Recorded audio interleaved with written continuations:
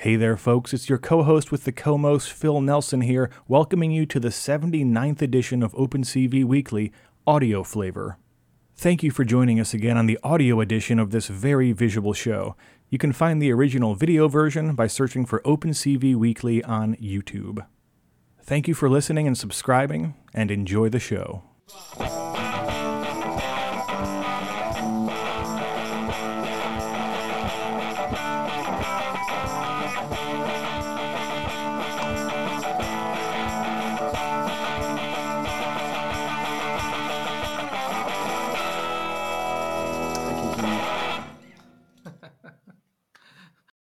Hello, everybody. Welcome to OpenCV Weekly webinar. I am Dr. Satya Malik, and today we have with us a guest who has been with us for a long time. He has been on the show several times. Ye Liu is the CEO of Cortec Technology, and their team, Cortec Tigers, actually won the grand prize in the OpenCV AI competition 2021 with their very cute robot called Charlie 2.0.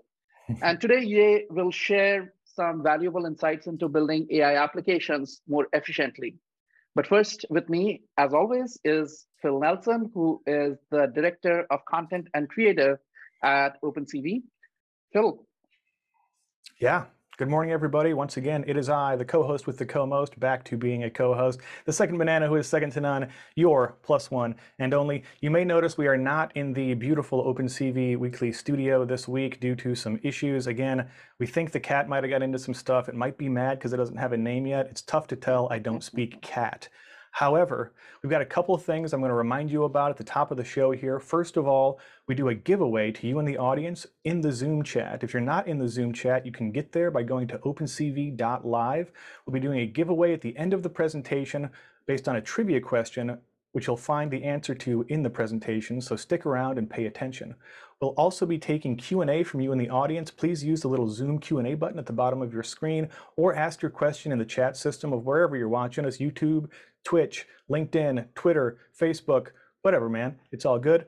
Also, we've got a heaping helping of OpenCV related news this morning to start off the show. I'm going to share my screen real quick here and show you all a few really, really cool things. So first, starting off with OpenCV AI Scavenger Hunt. A lot of you have been playing. This is week 3 of the Scavenger Hunt. If you haven't played or you haven't even heard of it yet, the way this works is each Monday in October, this is the 3rd week, we give you 2 AI models from OpenVINO notebooks. We give you 2 clues and 1 AI-generated image. Your goal is to use the clues and the notebooks to guess the prompt used to generate this AI image. This is week 3's image, you can see there. Week 2 is down here. The answer to this one was longicorn, which is a kind of beetle, but the AI interpreted that as like a unicorn kind of thing, which was really interesting. This was our first one that I believe Christian, no, it wasn't Christian, it was maybe Pierre. One of the submitters here actually guessed it perfectly, which shocked me. Perfect. Yeah, to the letter. Longicorn, comma, space, modern was the exact prompt here. Yeah.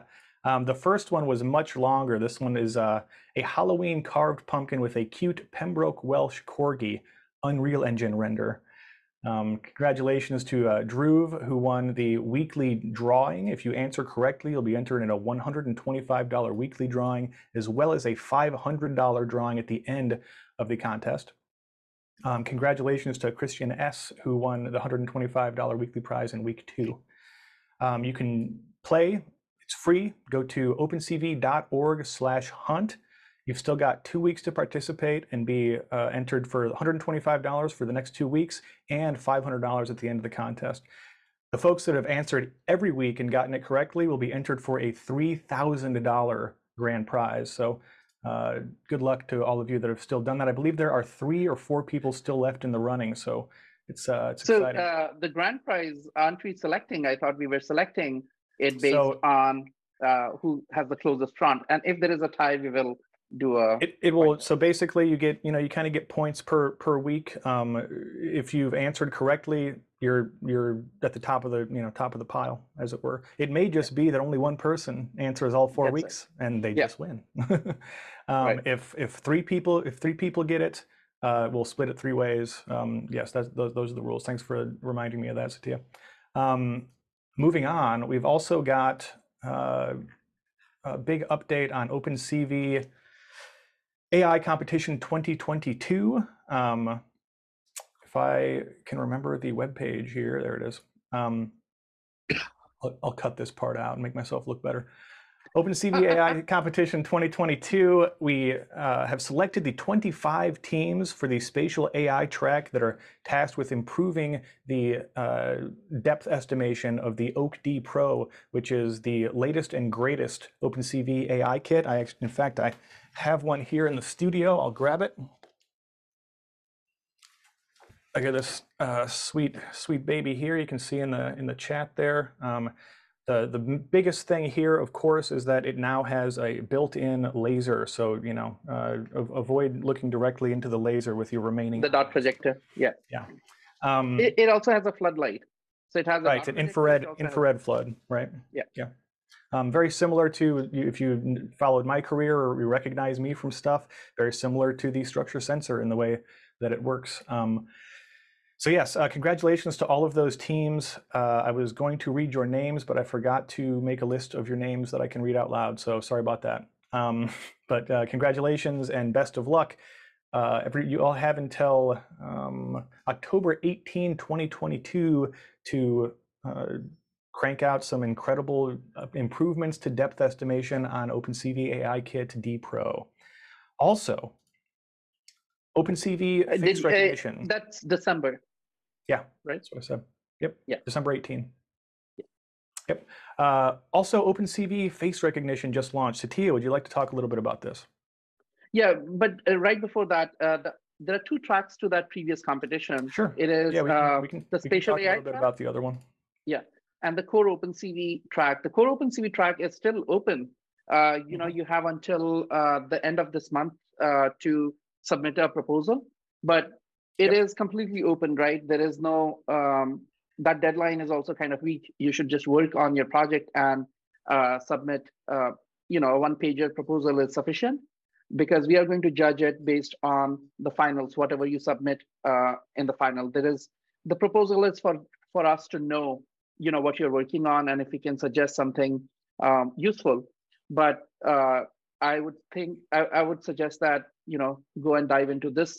If you miss the spatial AI part, you should just go and dive into this track of the competition. Yeah. And it is pretty open-ended. You can pretty much choose any problem that you wish to solve using software, hardware, anything, right?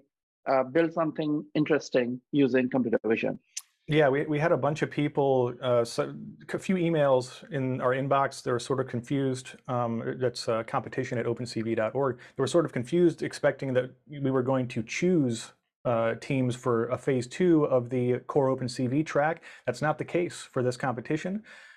Basically, you just have to send us a PDF telling us what you're working on, and we'll tell you, great, go ahead, make it awesome. Unless, of course, it's something we find physically repellent, in which case we'll say, please don't do that. But I mean, it's open source. We can't really stop you. But moving on to OpenCV face recognition. Satya, would you like to talk a little bit about this?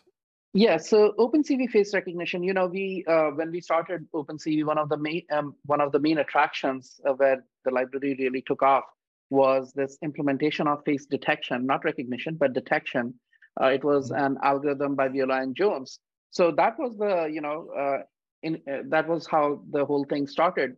But gradually we saw that, face recognition has advanced so much that it is almost impossible to have the state of the art in this domain without having a dedicated large team working on it day in and day out. And so what we decided is that, we partnered with this company called 7sense. They already had a model that was in the top 10 in NIST, which is a face recognition grand challenge.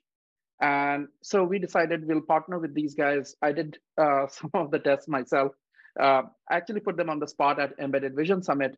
last time, and because they were saying that they had made good progress, and so using my ID, they enrolled me using my face, and then verified it using my driver's license. And you can see, right? It's not even for humans. It's difficult to match from a real picture and driver's license. There's a lot of things. So yeah, every bouncer in the world would agree with that one. every doorman, every bouncer, yeah. Right. So I haven't had a long career in that, but yes, I guess they will. You've never used a fake ID to get into a bar when you were like 19 years old? Well, I started drinking anyways. Fine, just make me look like an alkie, Jesus. I grew up in India. My dad was in the military. I don't need an ID to drink at the age of 10. Good point. Anyways, can you cut that out, please? Not now, I can't. Okay. So 7sense, we have partnered with OpenCV, 7sense to bring a face recognition, and if you sign up using that page, we will give free credits to 100 people, which that's great. This is one of the things that I do for our users. I squeeze these companies who are partners with us to give free stuff to our users. That's right. But I think this is going to be really good. It would be an API. It will also have a pip version which you can install. But it is a commercial version of, because face recognition, it requires a lot of investment, etc. So it is a commercial version. There will be a free version that people can try, but with volume, we will need it will be a premium kind of model. So yeah, please sign up, and we'll notify you when it's ready. Early November is what the current target is, and we'll be rolling it out. The people who registered earlier will get first access, and then gradually we'll be rolling out. Excellent. All right, that's all for the myriad OpenCV updates this morning. I think I'm going to stop sharing my screen here, and we will turn it over to our esteemed guest, Ye Liu of Cortic Technology. Ye, take it away. Thank you, Phil. Let me share the screen.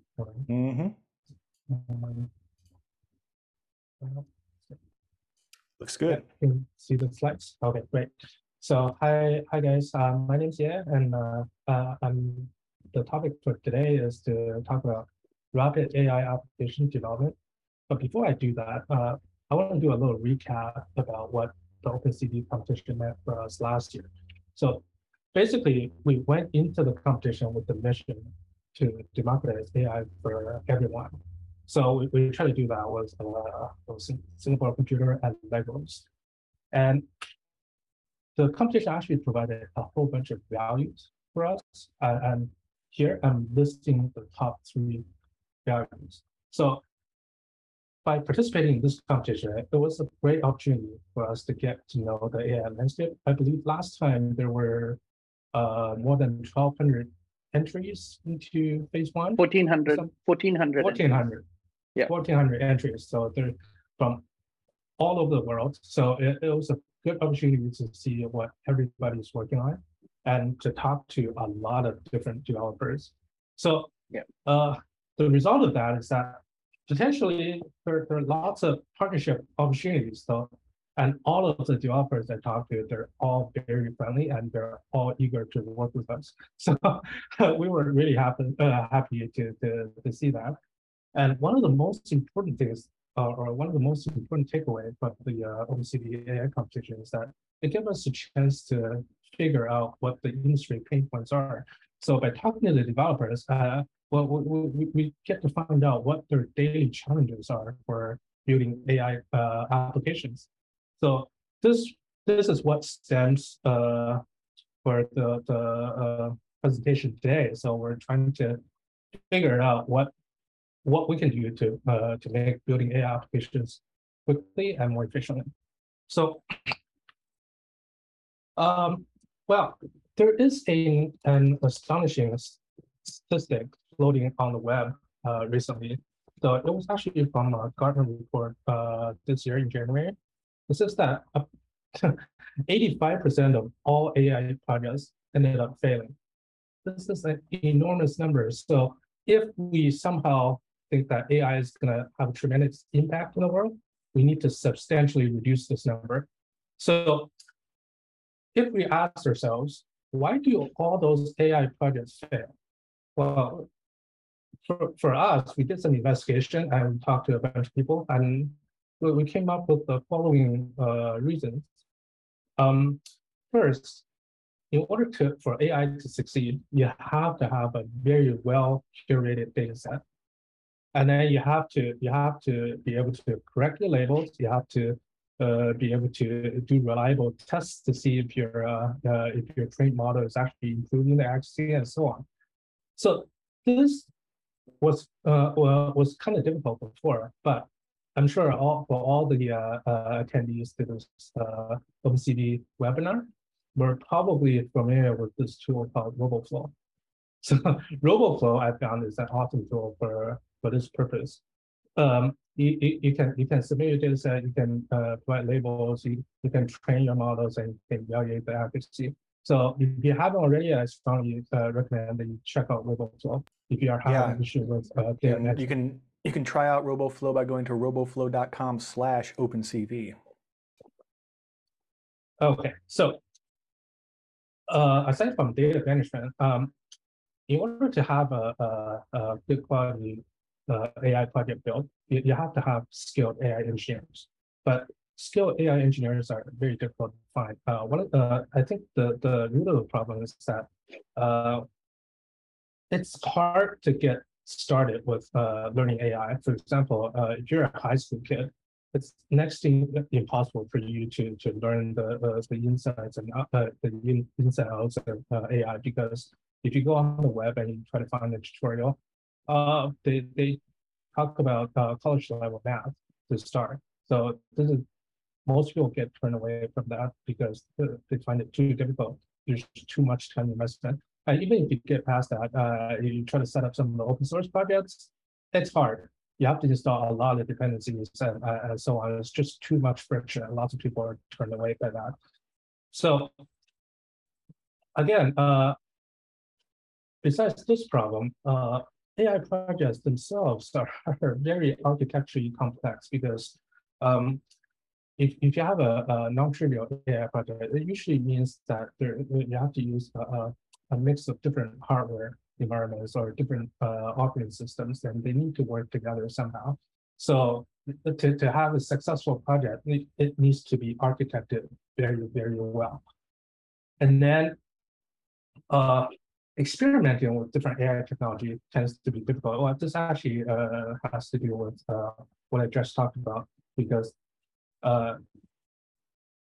just providing education for people to providing an opportunity for people to explore is difficult, because setting up the even the open source project can be non-trivial sometimes.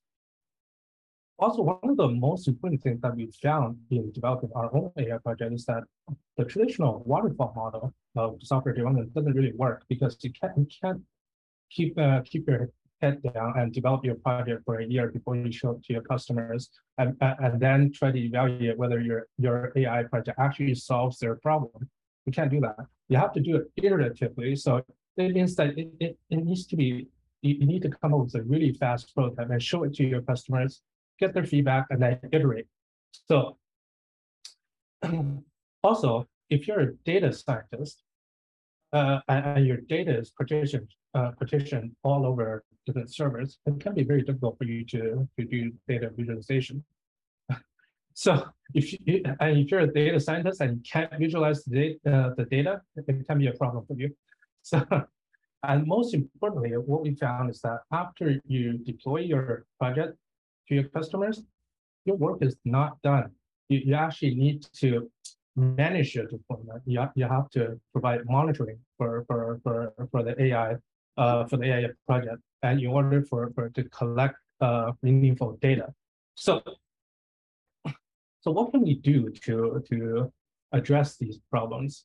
Well, I talked about RoboFlow, but data management, but hopefully we're going to be able to tackle the other points in my talk here.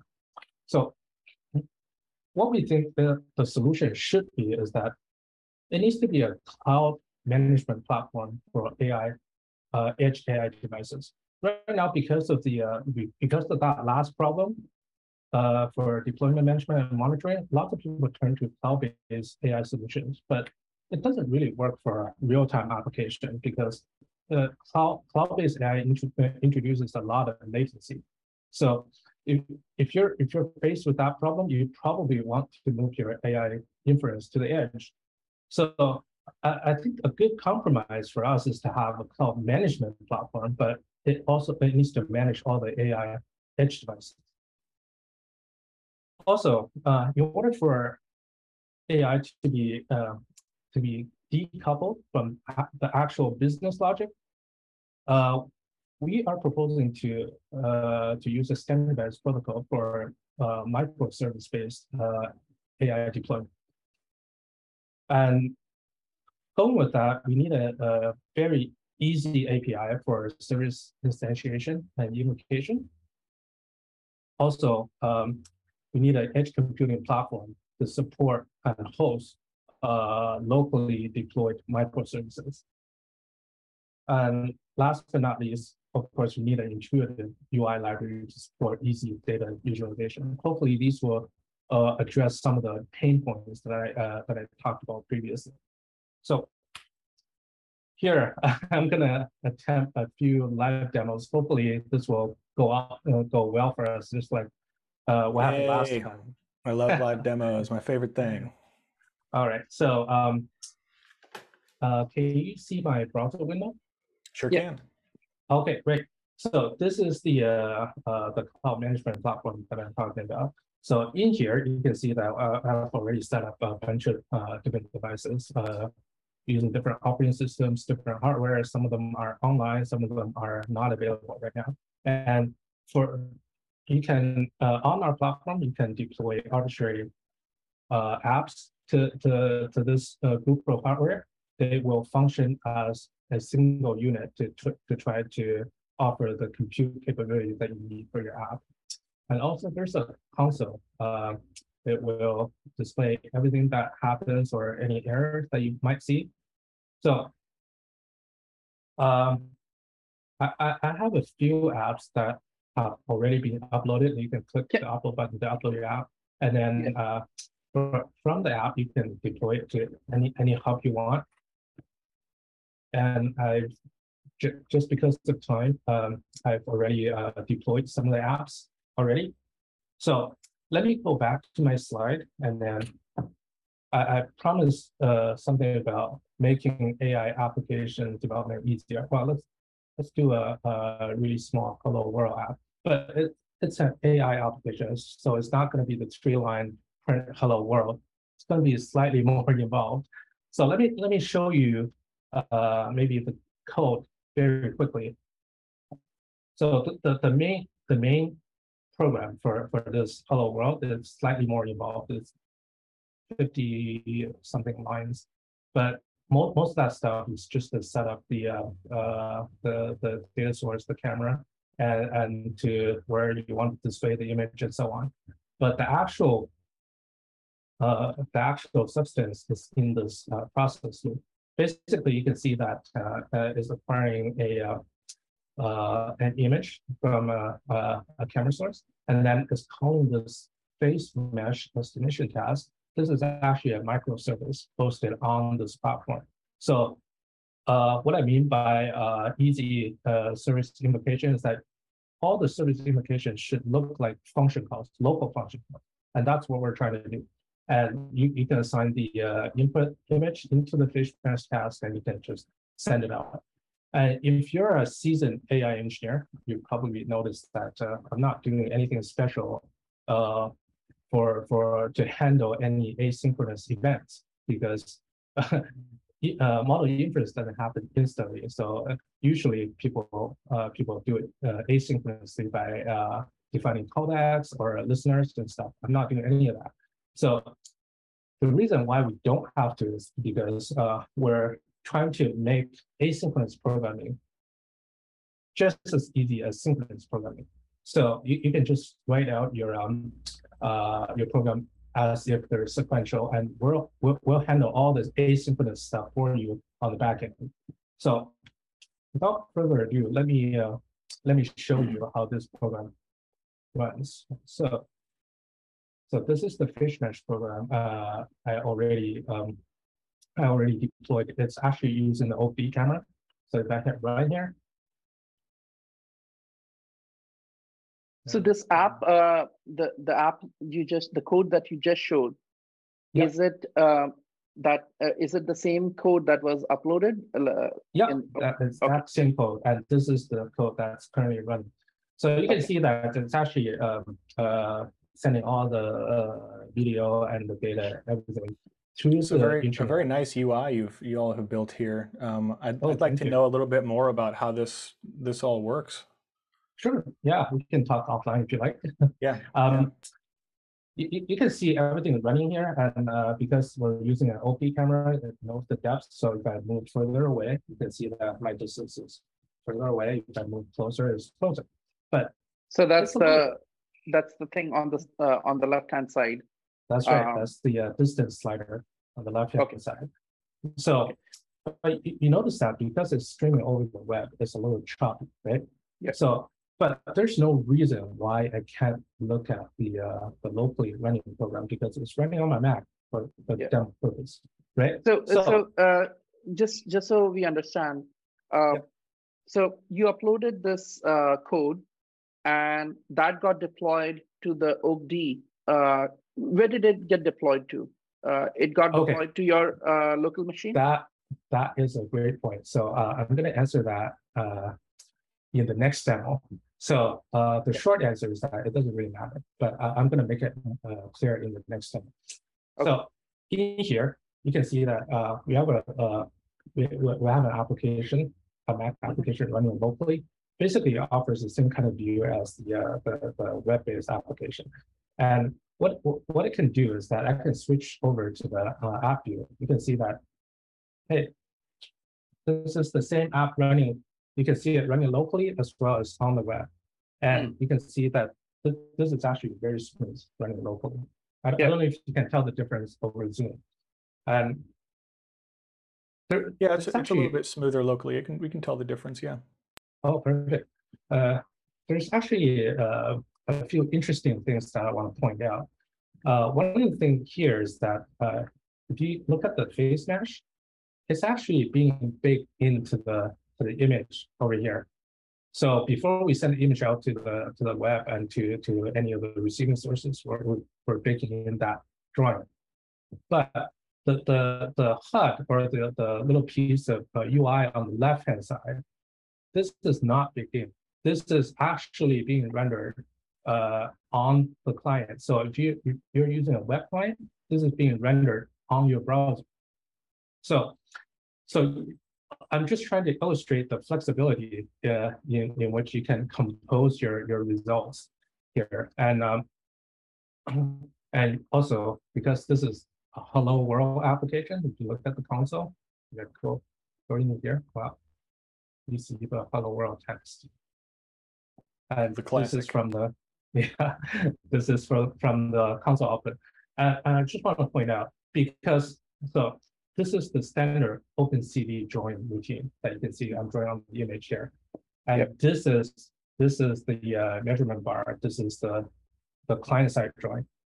The special thing about this program is that it allows all of the coherent components to live in the same project. You don't have to distribute it over different projects and manage them differently. Everything stays in one place, and everything handles the same data input and output. So, okay, let me stop this for now. Oops. Let me stop this and take a look at that. And it's also stopped locally as well. So, but sometimes you may have to ask, what if I'm a student? I just started out and I don't have any specialized AI accelerator devices like the OP. Well, would your Hello World app still run? Well, it should, because Hello World is a program that should run everywhere, right? So So instead, what we need to do, what we can do to simulate this is to take down the OB host here. And we're going to bring up a webcam host because all of the computers nowadays got webcams built in. So this is active now. And then if you don't have any AI inferencing, specialized inferencing devices or accelerators, well, everybody's got a mobile phone, right? So let me start up our device running on the mobile phone. So you can see that my iPhone just went active because it started my device manager. So again, if I go into the app and hit run, remember I have done no code modification, everything stayed the same. And I should be able to get that image somehow. Live demo. Oh, the Exciting. restart. It's funny. Hold on, let me restart this. Hey, software. Working here. Yeah, because I didn't hit stream to cloud. So anyway, anyway, you see the same application just runs with a completely different hardware configuration with no modification at all. So this is running on the phone? Yeah, this is running on the phone, and the result is actually being piped over here, just as if you're using a local device. Right. So just so I know, so you wanted to see what's actually running here. So you can go to devices, and you can see that you can see the task executing here, and you can see the load because the iPhone is pretty fast. So this face matching is very simple, and it's only doing about 12% of load. So if I stop it, you can see the load dropping. Yeah, it's going to drop to about 4%. Neat.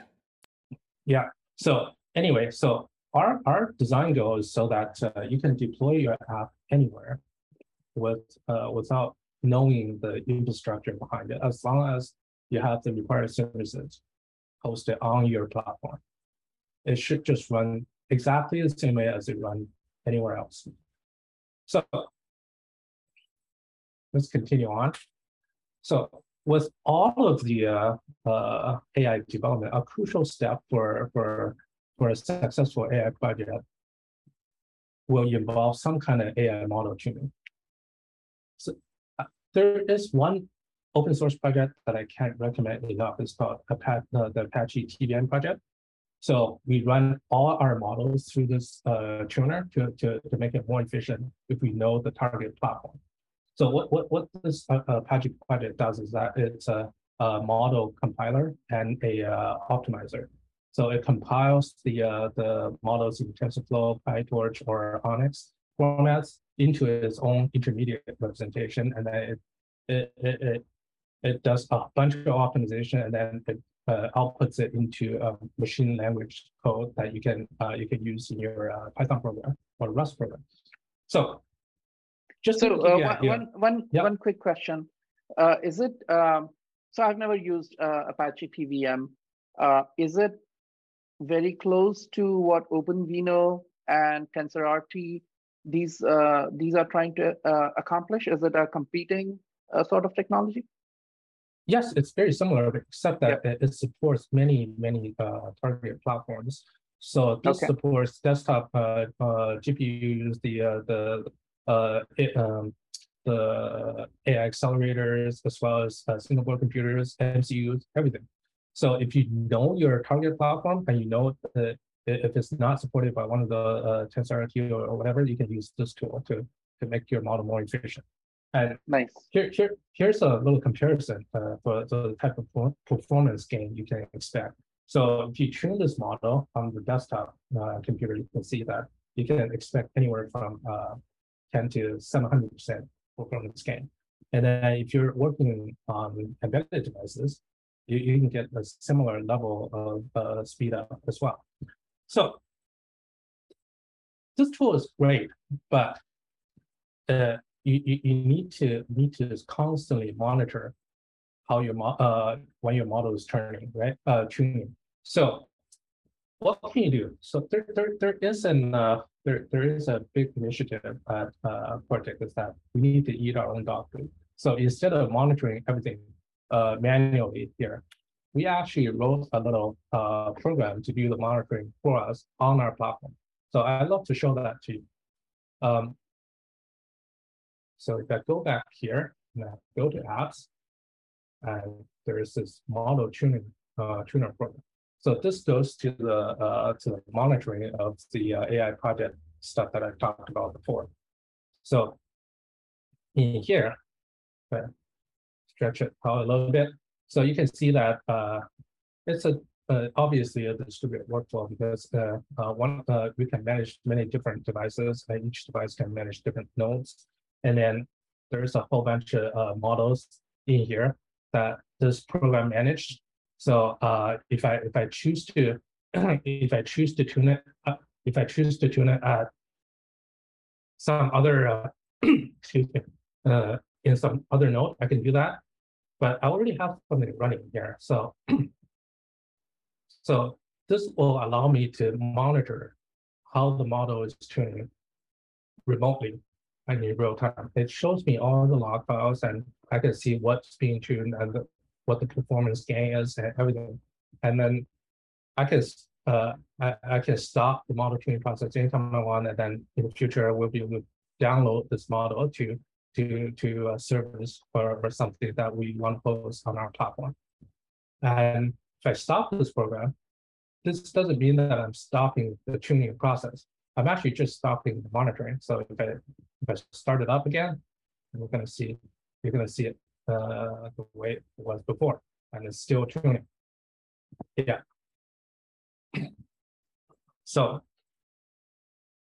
great. So now that I've showed a toy project and a internal tool, maybe some of you might ask, well, this sounds great in theory, but how does it work in the real world? Well, this is something I want to show as well, because AI is supposed to help people. So the first group of people that we think that AI can help is people that suffer from Parkinson's disease. So right now, if you have Parkinson's disease, and you go and visit your neurologist, the doctor will have to spend a lot of time accessing the progression of your disease. Basically, it will tell you to do, excuse me, he'll tell you to do a whole bunch of small tasks, and then he'll evaluate from looking at how you're performing those tasks. But what if we can automate that and free up the doctor's time to do additional research, or maybe he can just spend time with the patient's family to talk about alternative treatment plans and so on. So this is exactly what we're building here. And we're working with the Pacific Parkinson's Disease Research Center at the University of British Columbia for this pilot project. So let me show you what this project looks like running in real time. So, I need to mention that the leader of this project is Dr. Martin McCallum from the University of British Columbia. So if I run it, so this is actually, stretch it out a little bit. This is not a login screen, but it's actually a screen to match you with the patient record. So if I touch me myself and then I'll use 1, 2, 3, 4, 5 as my patient ID. I can log in, and then you can self-serve. You can perform a number of those tasks yourself instead of having your doctor trying to tell you what to do. So let me show you this task. A finger tapping task. It will explain what you need to do. And if I continue, it will tell you, hey, I don't see your right hand right now. Maybe you need to raise your right hand. So I reach my right hand, and it goes into here. And then it'll wait for me until I tap my finger. When I tap my finger, it will produce a plot. Wow. And it will compute all the required numbers that the doctors want to see. And then, I need to switch my left hand now. So There we go. Switch to my left hand. Let me do the same. This is very nice, very nice UX work here. Yeah. Thank you. It's very smooth. About the UX, it's actually the thing about easy UI construction. Building this UI is actually trivial on our platform. So I love to show you more, but I don't think I'll have time to do that. But another thing that we can do is to track eye movements. So so the doctor is looking for something called OKN, which stands for optokinetic nystagmus. So basically, we need to the patient needs to watch a bunch of strips being animated, and then in different directions, of course. And then go up and down. Anyway, I think you get the idea. But in the background, because we can't show any of the tracking statistics on screen because we don't want to distract the patients. But yeah, under the hood, what we're doing is that we're actually doing this. So this is what the kind of stats that we're actually tracking. We're doing the distance. We're actually using a OP camera for that. We're tracking the distance between your head and the screen, and we're tracking your gaze. We're tracking your facial movements. We're actually computing your head motion and everything else, and we're computing the displacement of your iris and the number of blinks. And in here, let me start this. In here, so if you look at the displacement of the iris over time, you can see that it actually, for normal people, it needs to look something like this. It needs to have this sawtooth pattern. But for Parkinson's disease patient, so the control group, this is still sawtooth pattern, but for people with Parkinson's disease, and depending on how advanced the disease is, you can see that the sawtooth pattern goes away. So this is what the doctor looks at to decide how advanced your Parkinson's disease is. So in here, we're also working, but it's an ongoing project, and we're also working on different modules. One of the other modules that we were thinking of doing is probably a gait tracking module to monitor how people are walking and whether they will suffer from falls or whether they're balanced correctly. So for this project, this is another cool piece of hardware we're thinking of supporting. This is the Microsoft Azure Connect camera that we're going to be supporting on our platform as well. So this, again, is very similar to the OP. The reason why we're not using the OP for this is because we're actually waiting for the next version of OP with the much better AI accelerator. But in the meantime, we're going to use this Microsoft camera. So it's very similar to the OP in that it's a depth sensing camera as well, but it offers slightly more range. So for the purpose of gait, I think it suits this application perfectly. Anyway, so this is pretty much all I want to show today. And hopefully I'm able to give you a little glimpse of what AI application development should be like. And it shouldn't have to be frustrating. It shouldn't have to be time consuming. It should be fun for us. So if you check out our website, we have a model that says make, learn, and have fun. So basically, that's what we're trying to do. We need to make something, learn something every day, and most of all, we need to have fun.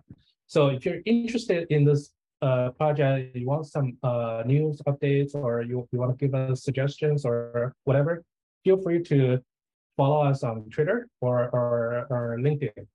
And before we take any questions, hopefully, I'm just going to do this because it's almost Halloween. Yes. And I want to show one of the projects that we've done using the software that we built for the previous OpenCV competition. This is a computer vision driven jack-o'-lantern. So it uses OP light, and the jack-o'-lantern will follow you around, and if it sees a person, it will try to play some creepy speech, and in the meantime, you'll play some music and stuff. If you want to know, if you want to find out how to build it, please check out our blog post. It contains a very detailed building instruction on how you can use Lego motors to drive your jack-o'-lantern, and all the source code, of course, is open source. So Very that's nice. it. And yeah, if you have any questions or. Well, first I would like to say that I love how you're bold and you always come up with live demos. That's really great. It speaks a lot about how confident you are about the solutions that you're building. So that's really great. I also really am surprised by how good the UI is, and it's a very nicely done app. Now, one question I have is, let's say in the Parkinson's example you said, right, if you did not have an OAK-D, let's say you had a phone instead, right? Yep. Could you do the same thing? Maybe there is some level of preparation you need to do, but let's say you have installed things on the user's phone. Could they just do it with the phone instead of needing to have an OAK-D? OAK-D would obviously be better results, but could they just do it with the phone? Yeah, for the finger tapping, you can definitely do it with the phone. And the only reason that we need the OAK-D is for depth in those cases. It will give us, it will help us do gaze mapping on the screen for the eye tracking task. But for finger tapping, definitely you can change it to any kind of hardware that can host the type of services that we need. Yeah, and the optimization, it is done by the Apache TVM you mentioned. Like, for example, when you do iPhone development, AI for iPhones, then you have to be very careful because, there are these 16-bit compute units that if you use them, they are blazingly fast, right? So, and it's different, right? iPhone 12 has a different number of them. iPhone 13 has different, and iPhone 14. So how does, so all that comes for free using Apache TVM, or do you need to tweak? The iPhone is actually a special case because for the iPhone, you don't really have to do that. iPhone offers a really great SDK called 4ML. So all you have to do is convert that model for 4ML, and all the optimization will be done. And then you can use 4ML just the same way as you do for anything else. You can run inference very efficiently on iPhone. Yeah. Okay. Yeah. So that part I know. Yeah. Great. Yeah. And I forgot to mention that we're trying to hit alpha at the beginning of the year. Oh, sorry, at the end of the year. And hopefully we'll have a public beta by the first half of next year. So if you're interested in participating in the beta, please follow us on LinkedIn or Twitter. So my question is are you building the platform, or are you building specific solutions for people? No, we're not building solutions per se. We're building a platform. But in order for that platform to be useful, we have to do a number of pilot projects. This is what we're doing with the University of British Columbia to make sure that we address all the needs that developers require. Yeah, that's great. Yeah, that's great. Yeah, you don't want to build like a cargo cult thing that you're building a simulacrum of an airplane out of sticks and twigs and hoping that it brings great wealth upon your tribe or whatever. We don't want that, and you get that a lot, and especially I think in AI and computer vision, you do see a lot of these projects that, for lack of a better term, they're just simply not dog fooding it, and so the UX is bad. And that's not the case here. It's really impressive what you all have pulled off there. We've got a bunch of questions from folks about how this works and the UI and whatnot. But first, I think we should do our giveaway. We're at 9:50 here. So folks, if you are just joining us for the first time, or if you need a reminder, one of the things we do every single week here on OpenCV Weekly is give away something to you in the audience for free. This week, we'll be giving away the OpenCV course of your choosing. You can go to opencv.org/courses to see what we have available. There's deep learning with PyTorch. It's a great way to level up your understanding of computer vision and artificial intelligence by learning from the experts at OpenCV, thanks to our friends at Big Vision, for example. So you're going to answer a question that I have come up with based on the slides from Ye's presentation here in the Zoom chat. If you are not in the Zoom chat, you can get there by going to opencv.live. Quick. So get ready to answer in the Zoom chat. The first person to answer correctly will win the OpenCV course of their choosing. If you have won in the last 2 months, please do not answer and give someone else a chance to win.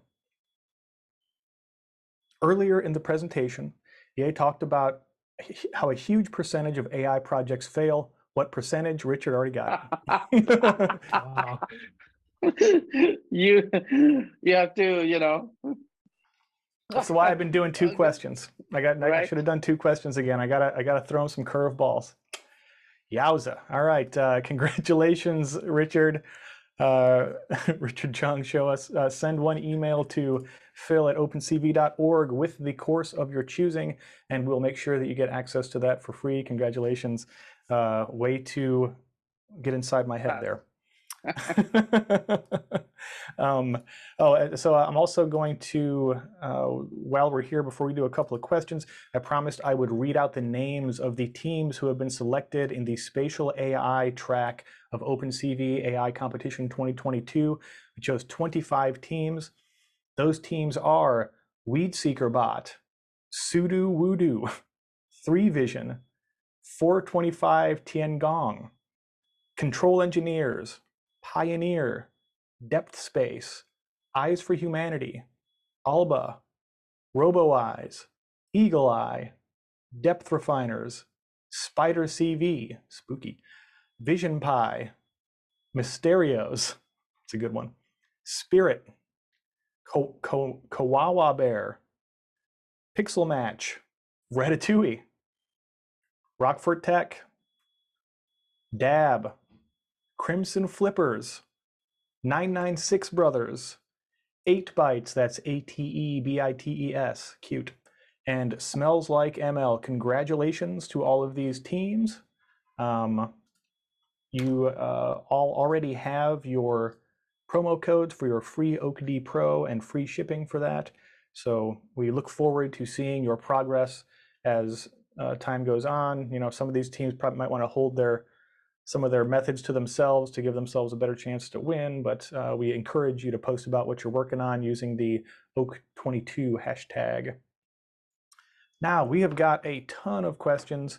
We're not going to be able to get to all of them, but I'm going to ask a few here. Richard, our trivia winner, would like to know how much, if any, of this framework y'all are building is going to be open source? Actually, we're thinking of open sourcing some of the edge computing components. Actually, the project that we've done for the OpenCV competition, that was the predecessor to this project.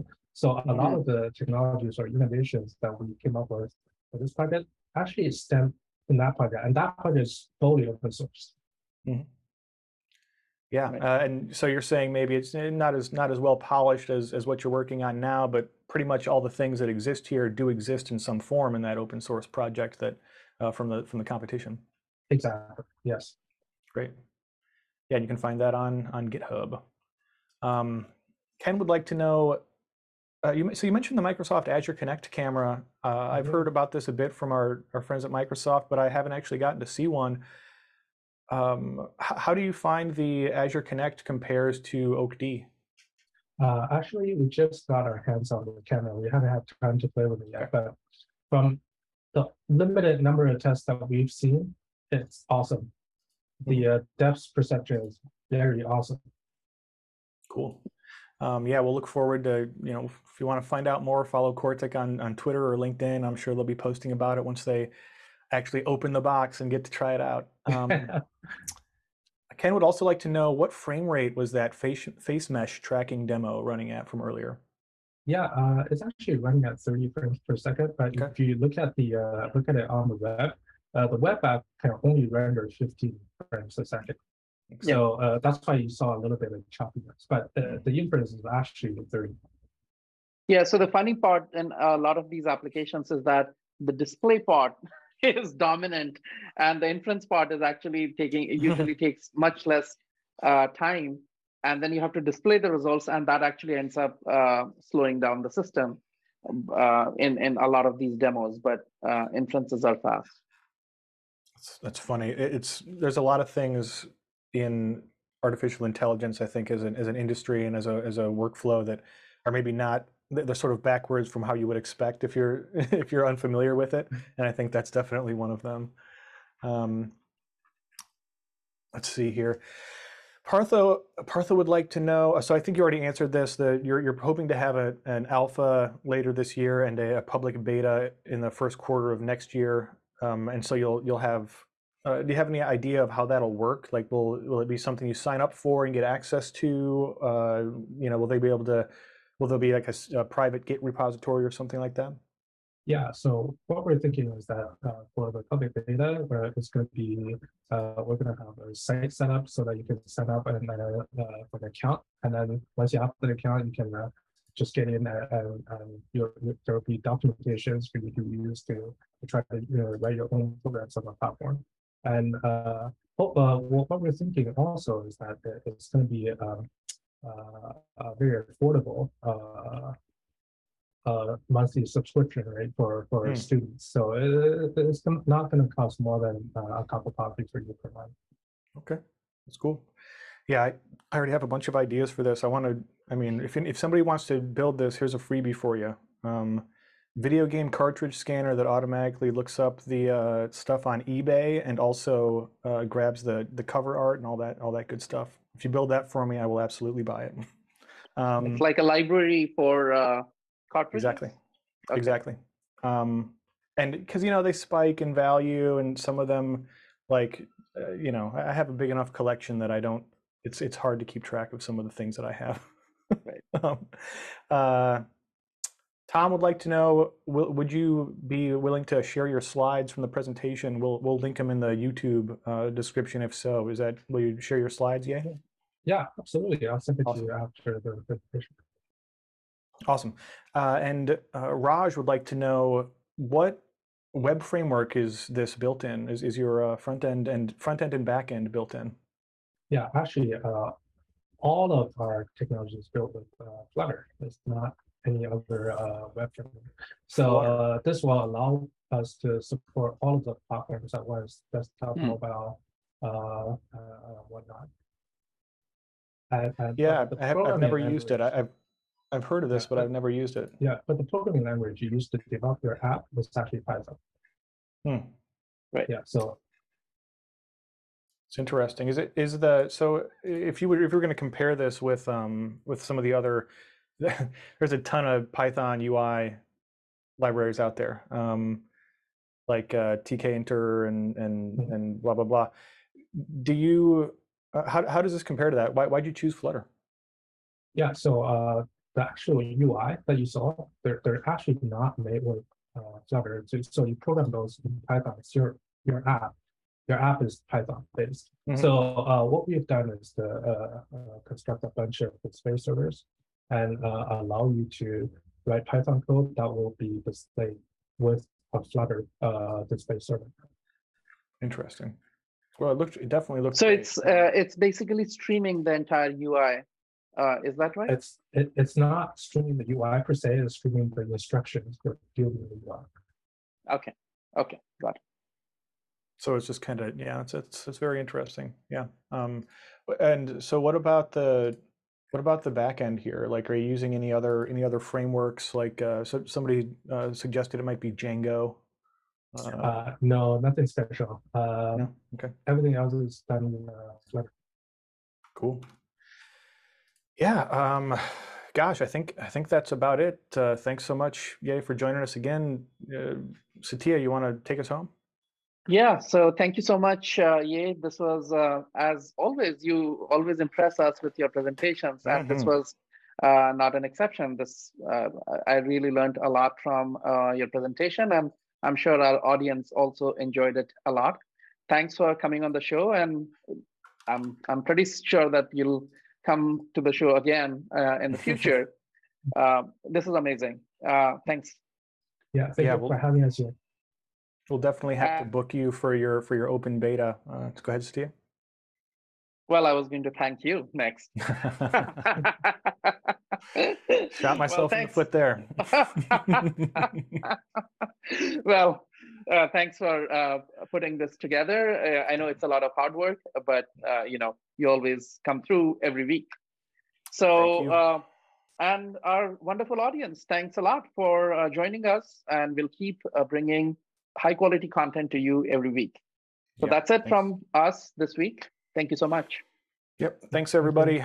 I am Phil Nelson, wishing you a great day wherever you may be. Take care of yourselves out there and take care of somebody else if you can. We will see you next week, 9 a.m. sharp, same bat time, same bat channel.